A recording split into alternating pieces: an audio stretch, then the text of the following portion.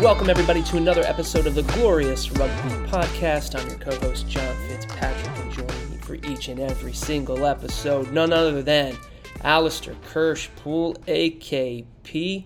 We're almost through the end of July. How was your weekend? Not too bad. You know, I have to say, I'm a little concerned with the way you do this intro, though. You always say each and every episode, what happens if I'm sick or something? Are we going to be lying to the listeners?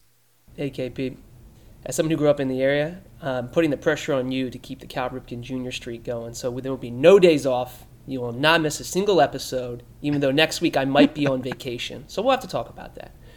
But yeah, I'm committing you to each and every single episode. Okay, well, no pressure then. You know, if Danny Tusitala can play in every single Old Glory game for 3.5 years, I think I've got this. Yeah, I think you do too. In fact, I think you need to start prioritizing what's important in your life. I don't care about, what else is going on in your life. You need to be showing up each and every single Monday to talk with me about Old Glory DC rugby for an hour or so. I mean, come on. Were we asking that much out of you? Well, I'm going to be in Japan in the fall, so we'll have to see whether I call him from Japan. Hey, Glorious Rugby going international. Let's go. And that'll be right around the November tests, so... I mean, we'll have things to talk about. You did bring up a good point, though, because I don't say I'm going to be here for each and every single episode. You're the only one that I call out each and every single episode. No, but you do say I'm going to be joining you, that I join you for each and every episode. So I can't join you if you're not here. That's a good point. So you're committing yourself as well. I'm not the only one in this. All right, AKP, enough silliness. Let's jump into the episode. And hey, let's start off with some breaking MLR news, courtesy of our colleague Brian Ray. He just shared out that there was a trade. You want to hear this? The Toronto Arrows have traded the number 2 overall pick in the upcoming draft to the Houston SaberCats for fly half Robbie Povey. What do you think of that? Interesting. That's an interesting trade. Yeah, there's a lot to dig into there because, I mean, they have had some fly half issues at Toronto. I mean, they've got a great fly half in Sam Malcolm. I mean, he had that. I think he had a hat trick this year. There have been points in time where he's scored like every point the Toronto Arrows are scoring, but he's gets injured so much. He's had a rough time of it recently, so I guess they just want some depth there. Yeah, it's a really fascinating trade. One, I love trades. Like the more trades that can happen, I'm all for it. It gives us something to talk about in the MLR offseason, and particularly as we'll talk about with the 2023 MLR Collegiate Draft this year. I don't know if there's a clear-cut number 1 overall quite yet, and we can talk about some of that in a bit here. So I'm all for, the trading of the swapping of draft picks, but for Toronto, certainly want to provide some depth there. But you got to wonder if the plans for Toronto include him competing for the starting number 10 jersey. Yeah, it's an interesting question, and I mean, this goes on to one of our other headlines with Toronto getting rid of their head coach of the last 2 years, Pete Smith. Went 8-8 in 2022, and then obviously won only a single game last year with a couple of ties. So they've gotten rid of him. There have been people who've left the other key figures in the Arrows administration who've left, and it all sort of looks like they're gearing up for a pretty significant change in attitude and sort of team culture and organizational culture. So yeah, you brought up a couple of interesting points. One, Peter Smith, unfortunately parting ways with the Arrows. You got to think that means there's a head coach that's probably already part of what's going on in there, right? I don't think you would bring in a brand new head coach. Well, I don't think you would make roster moves without chatting with who this new head coach is going to be, because I'm sure the new head coach would want to have some say in some personnel moves. So you got to think Toronto's probably announcing a new head coach here soon. And then the other thing would just be, and this is just kind of speculation, right? But Toronto's had a tough go of it the past couple of years. And what I mean by that is the simple fact that every year they've got to start on the road 6 or 7 games to start the season because it's tough to play out rugby outside in Canada, and there's concerns that Toronto, maybe other teams, potentially Atlanta, there's some concerns about whether they're going to be around. So maybe I'm taking this as silver lining that's saying, hey, look, Toronto is out here making moves in the off season, building towards the next season. So potentially that maybe downplays any concerns that the Arrows are going to fold. And I don't want to suggest that the Arrows were in danger of folding, but I think there's you go on Reddit and people speculate about what's going on with the Arrows. So hopefully this is good news that the Arrows are still planning on sticking around for next season. Yeah, let's hope so. And I do, you do want to see them do better. I mean, obviously, Eastern Conference rival. We only want them to do so well. I mean, worse than Old Glory, but still decent. You just never want to see a team go on too long of a bad run. Obviously, I mean, someone's got to win every game. Someone's got to lose every game. It's not feasible for every team to go 8-8 every year, and it's impossible for every team to go, 10-6 every year. So, but you do want to see them. They've really had a tough time of things. You've really seen the team as a whole struggle, and especially with it being the only team in Canada right now, you want to see them do better, bounce back. Yeah, I think that's rugby across the board in North America, right? Like, we want the USA, the men's Eagles, the men's and women's Eagles to perform well. We also want our counterparts up north to perform well. Like, and I think across the board, across this region, this part of the world, you both want Canada and US playing well. That just makes everyone better and legitimizes rugby across the pond for all the haters and the doubters about, U.S. and Canada, they're no good at it. Why are we even trying? So you'd want to see the Arrows play better in the hopes that also Rugby Canada can perform well. It seems like the women's side is getting more resources. They're a top 4 team in the world. The men, a little bit of a dip here. So, again, I think it's an effort to try and increase the level of play and competition here in North America. So yeah, and I mean, it's worth noting that part of the problem with Toronto, part of the issue that they've had, they were really good, 2019, 2020, they were a really good team, and part of that was because they had all the best Canadian talent, and now all of the best Canadian talent is spread around the league. I mean, we've arguably got the best Canadian fly half at Old Glory. We've got one of the better Canadian locks. New England, obviously, like half their starting team was Canadian. You've got a bunch of, when you think about the best Canadian players, a lot of them play for American teams right now. And that's part of Toronto's problem. But it's actually a good thing for Team Canada. Toronto might be struggling, but they're also getting minutes for Canadian players who earlier would have been buried under some of the top Canadian talent. So, in some ways, it's a positive for Team Canada, even if it isn't for Toronto.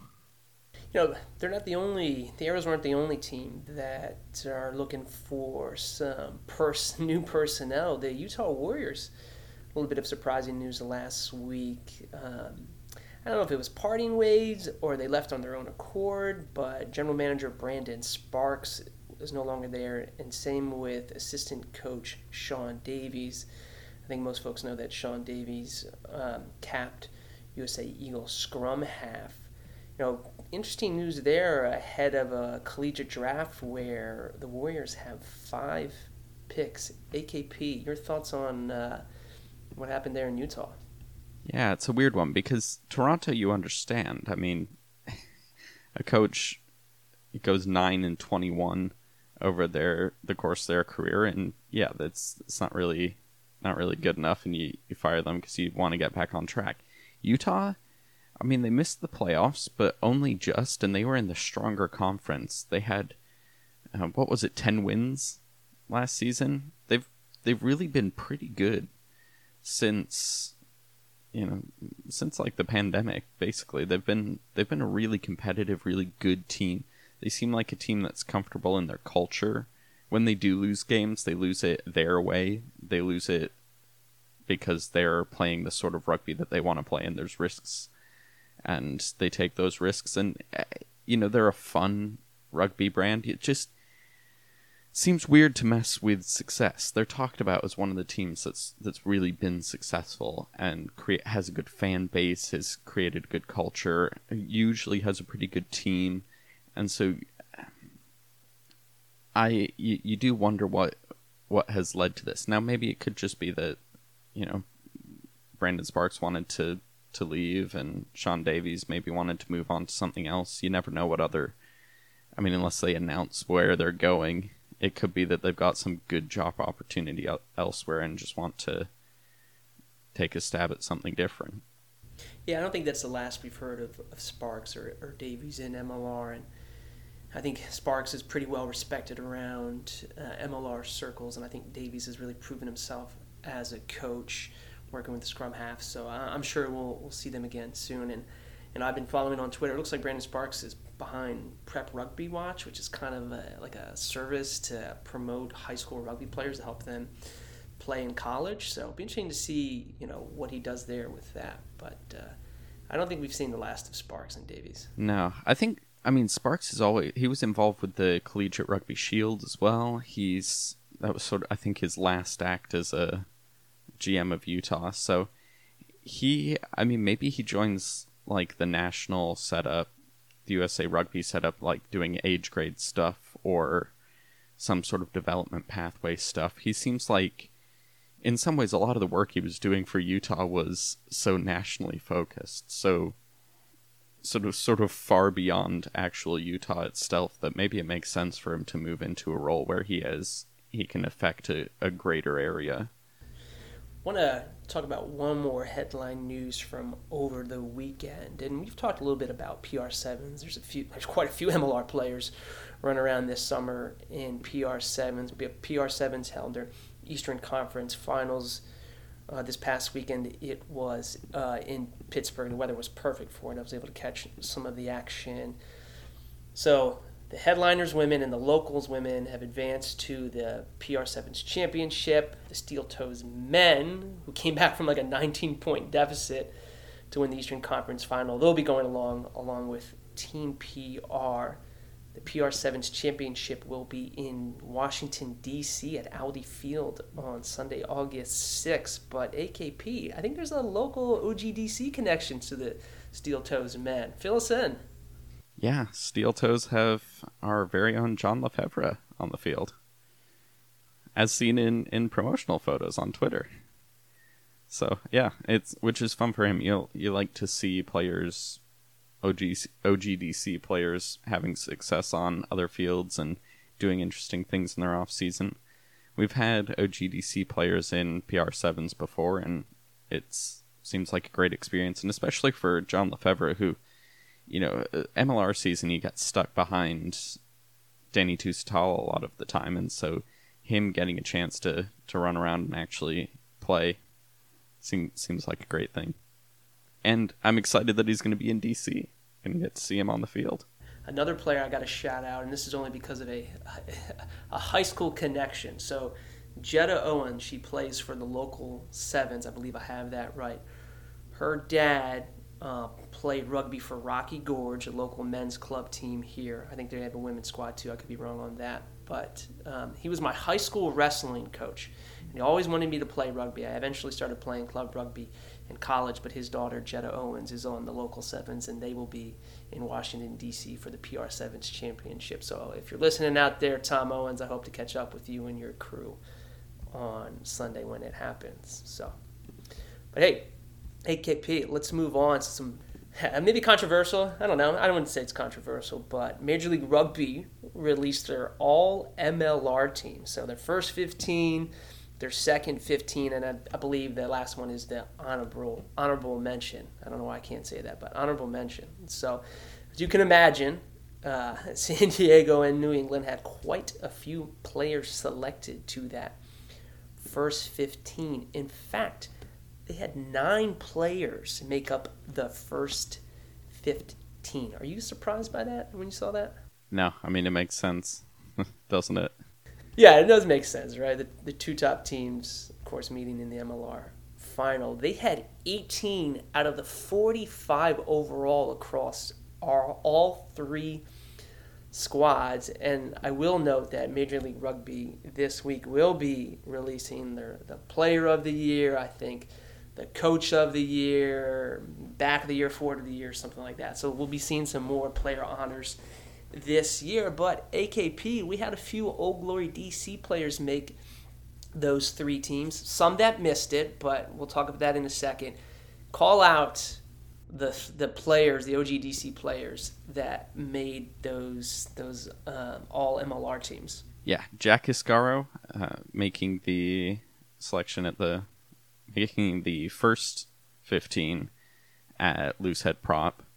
Kyle Bailey making at lock, making the second team, and then Jamison Fan Anna Schultz making the third team. Surprisingly at flanker instead of at number 8, but I think that's just because they wanted to get him in there one way or another, and he did play some games at flankers, so it was a little hijinks there, but that's fine by me. Look, a couple of words about Jack. One, I thought he had a great season. Good for him to be honored there in the first 15 again. Great young player, and I think hopefully a long local boy, right, in for Old Glory, and certainly a bright future ahead of him. Continuing on with the men's Eagle, everyone knows that Kyle Bailey is this podcast's favorite Canadian, right up there with Grady. But when Kyle came on, that was basically halfway through the season. I mean, think about it. He made the second team based off of just half of a season. With his old crusty demeanor out there and that mustache. I mean, I will say, I don't think Kyle heard it, but AKP, we were both at that last home game. It was the only game I was able to attend in person. But when Kyle Bailey was subbed off, I think around the 60th minute or so, he was running off the field. You saw the crowd stood up, gave him a standing ovation. I shouted out, "Kyle, you're my favorite Canadian." It got a laugh with the folks around us, but it's true. Kyle Bailey, favorite Canadian, well-deserved honor. Probably could have made the first 15, and we'll talk about that in a second. And of course, Jamma playing probably hurt most of all season. Nice to select him for the honorable mention.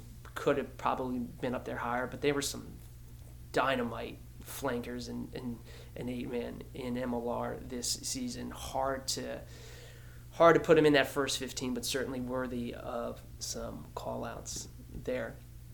But AKP, the Dallas Jackals, they had 3 picks, 2 in the first 15 on a team that won, 2 games this year? Yeah, that's the thing that took me a bit by surprise. I mean, they were much better this year.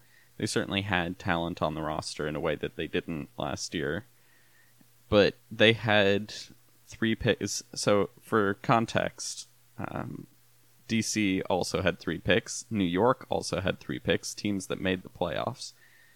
And when you look at Dallas had 2 first round and then an honorable mention, and we had a first round, a second round, and an honorable mention. Same thing for New York. So they even had better picks. Their 3 picks rank higher, so to speak. Which is, it's surprising. And particularly the pick there that surprises me is Sam Gala.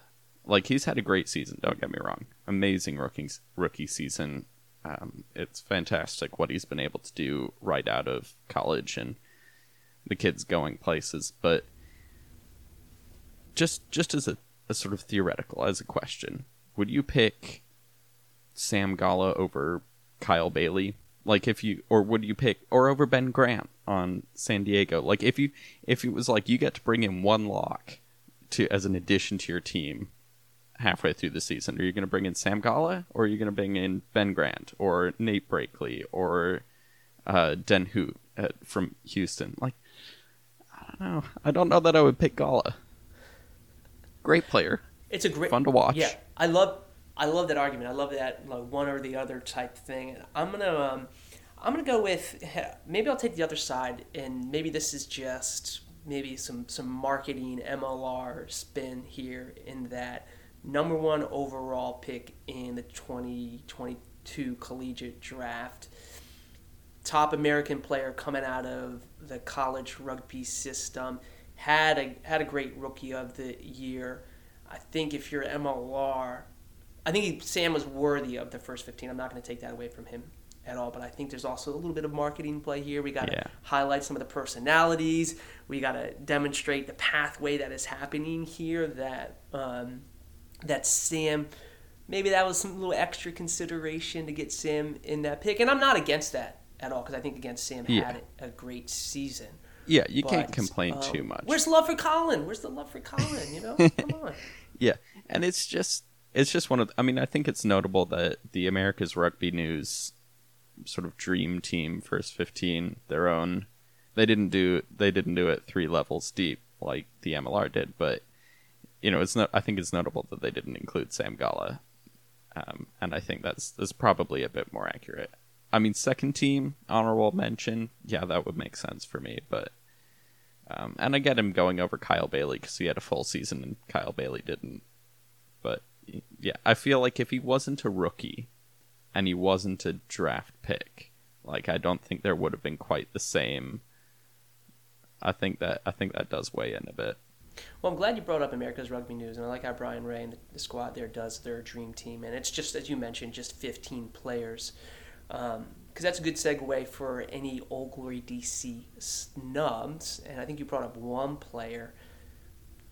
Any other players, and if you want to talk about the one player in particular, please.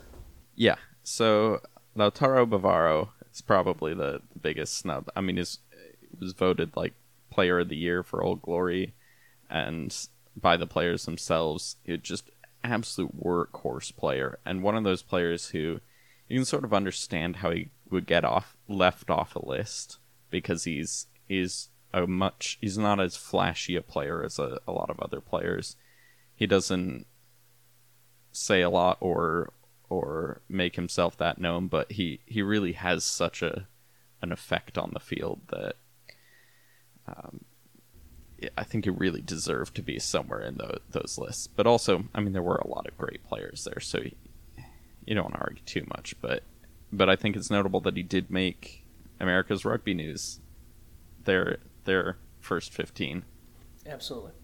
One player that I'll bring up, and I talk about in every episode, is William Talataina. Again, I thought he had a great season for Old Glory DC. Yes, I know there were some tremendous centers in MLR this year, but I think he was worthy of at least an honorable mention nomination. He basically did everything for Old Glory in the back line there, whether it was distributing the ball, practically being a flanker, as you mentioned, I think, last episode at the goal line, pushing scrum halves out of the way that was unnecessary. I mean, he did it all, was not afraid to mix it up.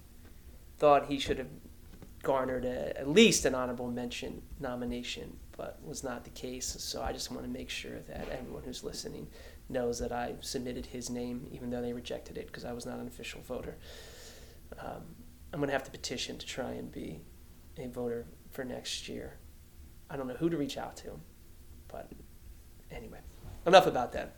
AKP, let's move on to the 2023 MLR Collegiate Draft.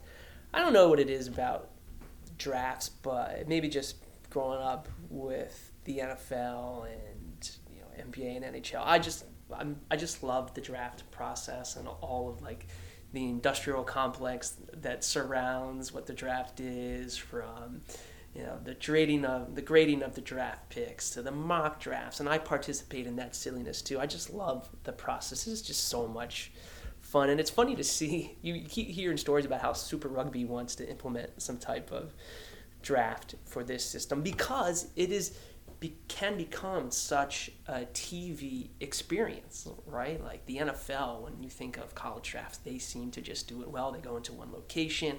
It's over 3 days. There's parties. There's festivals. Of course, they're drafting far more players, 250-some.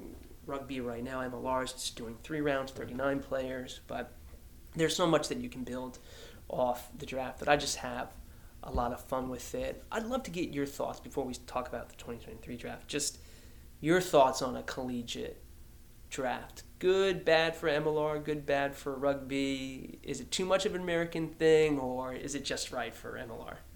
I don't have a problem with the draft in principle as a thing. I think it's a little weird at the moment in MLR because what those other drafts have is large minimum guaranteed contracts if you get drafted. They also have collective bargaining agreements in place to negotiate those sorts of things. And there's also a lot more clarity around who's available for the draft because, I mean, when you look at the talent that comes into the MLR, a bunch of it comes from overseas, not even through the U.S. university system. A bunch of it comes through clubs, not through the university system. And then you also have a lot more coverage of other college sports. I mean, college basketball, everyone knows who the names are there's plenty of footage for anyone in the draft. There's no players who you go, what have they done? Are they any good? So MLR still has a way to go on that, but I also don't mind the fake it till you make it nature of it. It's not that hard to avoid the draft if you want to. You're not missing out on much. Like if you really want to play for a particular team, just skip the draft or, don't sign with, put yourself in the draft. Don't sign with whatever team and just move to that city and play club rugby until you're available to get signed. So I don't know that it's that much of a problem. Yeah, I think if you look at what other leagues in the U.S. do in terms of trying to fill out an entire calendar year, right? Like trying to stay in the conversation for an entire calendar year, right? We know that the NFL dominates sports coverage from basically mid-July when training camps start all the way through the end of the season, right? So the season ends with the Super Bowl in February. Seemingly 2 weeks later, you have the NFL Combine, right? So all the draft picks coming together. Seemingly 2 weeks after that is the official start of free agency. So you see all the player moves and all that going on. And then, a month later, you've got the NFL draft in April, and then you've got mini camps in June, and hey, training camps come back in July, right? So you can see how the NFL has figured out, hey, we've got to dominate coverage in the offseason or fans are going to turn their attention elsewhere. For a niche sport like Major League Rugby, the draft is, again, a marketing tool to have people talk about Major League Rugby and learn about some of these players after the season is over. I mean, you can see the dip after MLR is over, right, where maybe coverage drops, there's less people doing podcasts, there's less stories out. Hey, we need to have an event to get people talking about Major League Rugby and talking about the players a little bit more, and we need to schedule it in a time period where there's big international rugby going on. Right, it's in that August, July test window, right before the Rugby World Cup every 4 years. So, like, all of that for me makes sense for why a collegiate draft, even if some teams essentially punt the draft because it's still, as you said, in its infancy. Who are some of these players? But it needs to be built into a spectacle. It needs to be built into some type of event that people look forward to. That.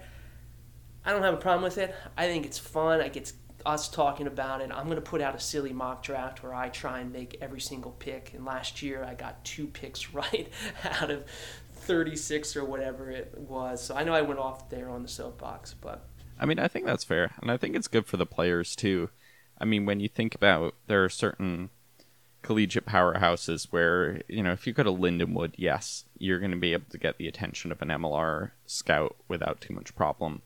There's a lot of other schools around the place where they don't necessarily get the same level of attention, and I think having a clear pathway to the MLR, you want to play professional rugby, if you're not necessarily tied to going to a specific city, you're not, you don't necessarily care whether you stay local or whether you go somewhere, you just want a chance to play, then, the draft really provides a visibility into that. You can put your name in, and the scouts will see your name. They can look through your footage. They can get in contact with you if they want to. There's so much it sort of opens that up, and it also makes clear who's interested. You know, if you don't enter the draft, then people won't contact you. But we've seen good players before where people were thinking maybe they'll want to go, maybe they won't, and then they don't sign up for the draft, and you can think, okay, that takes someone off the table. That's not someone we have to put a lot of effort into recruiting or trying to get in contact with them and see whether we want them or not. And so I think it helps teams too. And I've just said it's kind of weird because of the low information environment with college rugby, where it's difficult to watch games, it's difficult to know who's good and who's not.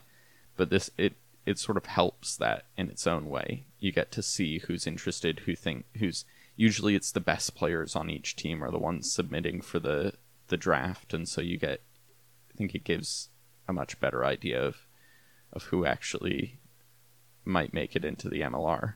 Yeah, and there's two additional points I want to make. One, I think it's, if this helps get more people excited in watching college rugby, then I'm all for it, right? Just because if I look at what college football has become and just how big of a business it is, how much media interest there is, like, that's aspirational for college rugby here in the U.S. So why not try and strive for that? And yes, I know there's issues and all that stuff, and I don't want to, we can talk about that later. That's a different podcast. But if we can get more people interested in college rugby, if we can get more resources flowing into college rugby, where NCR and CRA and all that stuff gets figured out, and college rugby becomes much bigger, more participants, more athletes, better athletes, I'm all for it, right? I'm all for it. And then, if we're talking 2027, 2031, 2033, right, men's and women's college, right, the players who are going to be playing for the U.S. that are going to be playing in those World Cup cycles are going to be coming through the high school college rugby program, domestic players, right? So let's funnel more resources. Let's get more people interested in college rugby. And then the other point I want to make is, look, a draft system is a truly American way of doing it, right? Like, I think that's a departure from what you see maybe overseas, the academy style system where players come up through the academy and, you kind of have to learn about them over the years. And I think there's some excitement, as you said, about a player getting picked from a college and then going to a team. I think there's something fun in that. And yes, I think union issues, CBA, all that stuff needs to get figured out, and I think that's will happen down the line, right? I think all that is for the good of the sport, but I think there's something fun and entertaining that fans can get behind this process of every year. Hey, there's a fun way to get behind some of these players, and I know it's different from the academy system that they do overseas, and I'm okay with that because it's different, because it's something that a non-rugby fan here in the U.S. can understand pretty intuitively. Oh, I understand a draft process. It's like that in the NFL and NBA and others. So, yeah. And as we were talking about with Sam Gala being, getting so much hype this year as a draft pick, that's good. I mean, would he have gotten that same hype if he'd just, gone to the Dallas Academy, played in the Dallas Academy, and then got called up? I mean, it still would have been a rookie year, but the draft really gives some clarity around who's entering the league and gives some new guys to focus on. Great points. So let's talk real quickly about the draft order. 3 rounds, 39 picks will be made. Miami has the Miami Sharks, the expansion team, coming in 2024. They've got the first pick in the first, second, and third rounds. Teams with the most picks include Utah, which is 5, which seems interesting, right? Because they're looking for a new GM. And then Rugby ATL, they have 5 picks. That makes me a little bit nervous because there's concerns that Rugby ATL is for sale. Will they be around next season? That's got me a little bit nervous. I don't think MLR would submit a draft order and show Rugby ATL if they were concerned that Rugby ATL wasn't going to be around next year. I don't know if you've got thoughts on that, AKP, or if you want to touch that. I have a little bit of insight on that. I know that Atlanta's looking to sell. I know their current owners are looking to get out of that, and so if they can find buyers, then the team's around next year. If they can't, maybe they put it on for another year and and see if they can keep it going until they find a buyer, but it gets suspect. Of note, Old Glory DC, who had 5 draft picks last year, and we'll talk about that in a second. I thought they had a pretty good draft. They have 0 draft picks this year. AKP, let me ask you a question. Do you foresee Old Glory DC making some trades to get back into this year's draft, or what are your thoughts there on what do you think they're thinking about? Yeah, it'll be interesting to see whether they do that. I mean, I think they're... So the reason we have 0 draft picks this year is because we traded them away last year to get more picks in that draft, and that worked out well. We had a great draft, and so that's why we probably won the draft last year. We were probably the best team that came out the most ahead with last year's draft, but and this is us paying for that now. I mean, in some ways, I think they're pretty happy with the depth of talent on the team. We could use some top-end talent. I mean, we could use some key players at key positions to really elevate the team to the next level. But I don't know that we need to do a huge refresh of the lower level talent on the team. The guys filling out the roster, which was not true last year. Last year we wanted to replace a bunch of those guys. We made huge changes to our front row. We made huge changes to flanker and to the wings and to a bunch of positions. And so but I don't know that we need that this year. So I don't know if we really need that many draft picks. I mean, if there are a couple of players that we really, really want, but even then, I mean, you look at players last year that we grabbed, Cali Martinez was going to get taken by someone. Colin Gross was going to get taken by someone. Jack Manzo probably going to get taken by someone.